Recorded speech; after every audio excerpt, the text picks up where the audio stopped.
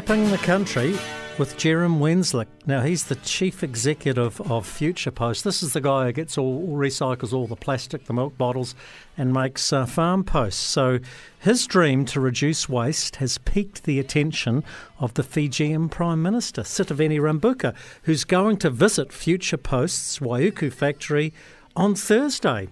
Jerome joins us on the show. How exciting for you? Yeah, g'day, Jeremy. Yep.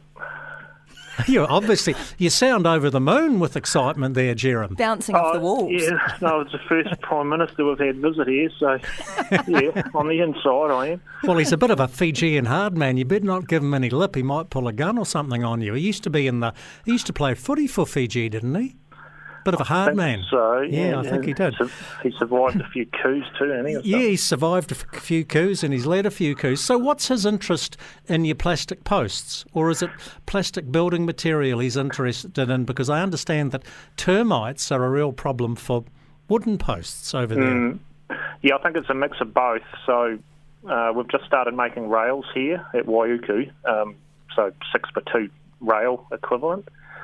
And so they're interested in that and every other post that we're making. So they're over here looking at a whole lot of different materials for building, like sustainable building materials that'll last over there.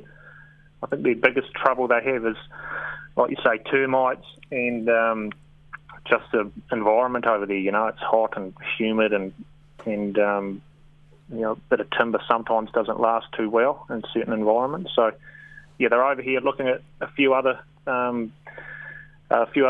Saveboard's one of them, who do the jib equivalent out of Tetra Pak and stuff, and then up to Waiuku to have a look at our posts. Jerome, in 2019 you won the Field Days Innovation Award, which is when you first come to our attention. That's nearly 5 years ago. Did you ever envisage being in this situation back then?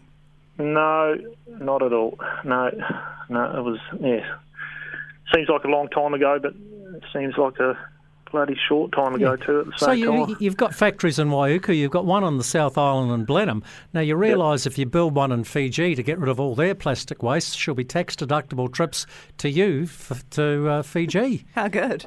Oh, yeah, I'll have to talk to the accountant about that one.